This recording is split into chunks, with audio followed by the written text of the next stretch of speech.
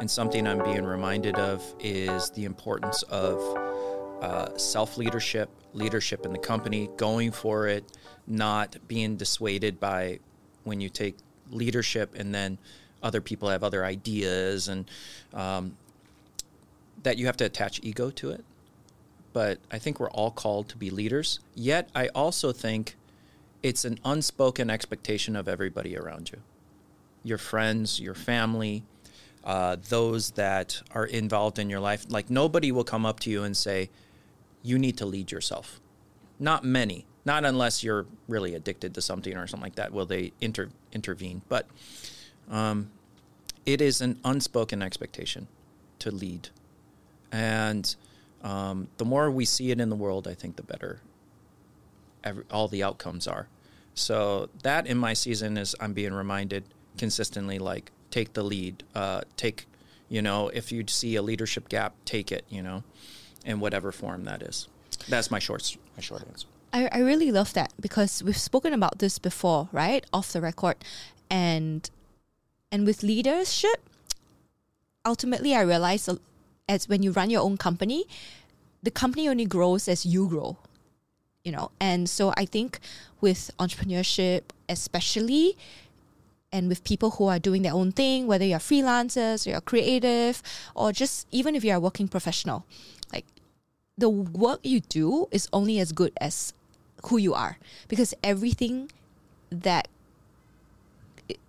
everything around what we do comes from who we are, right? I mean, we always focus so much on achievement and success and performance, but ultimately it's who we are becoming that defines success. And that's something that, we spoke about the last time, where we used to think success was this external thing we were grasping, or we had to achieve, or we had to, right, like, arrive at.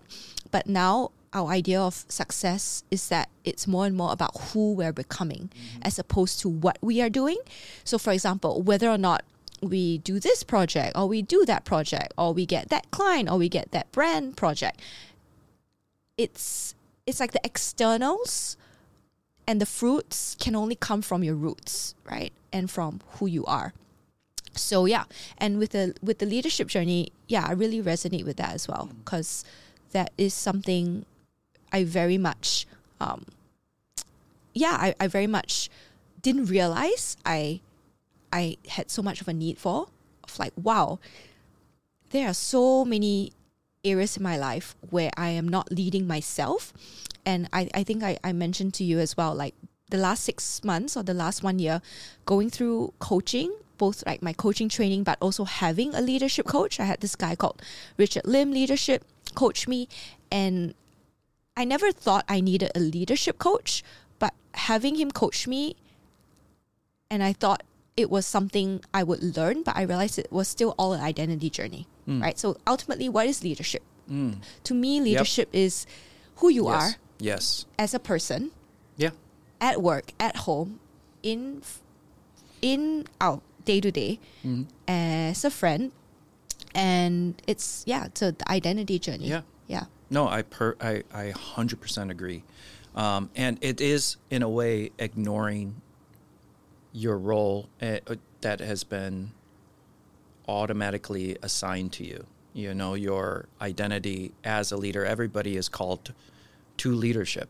I mean, I think when we talk about also like going back and exercising and dieting and this project that comes up, it's one of those calls to us consistently, which is, are you going to lead, or are you going to sit back in the back seat?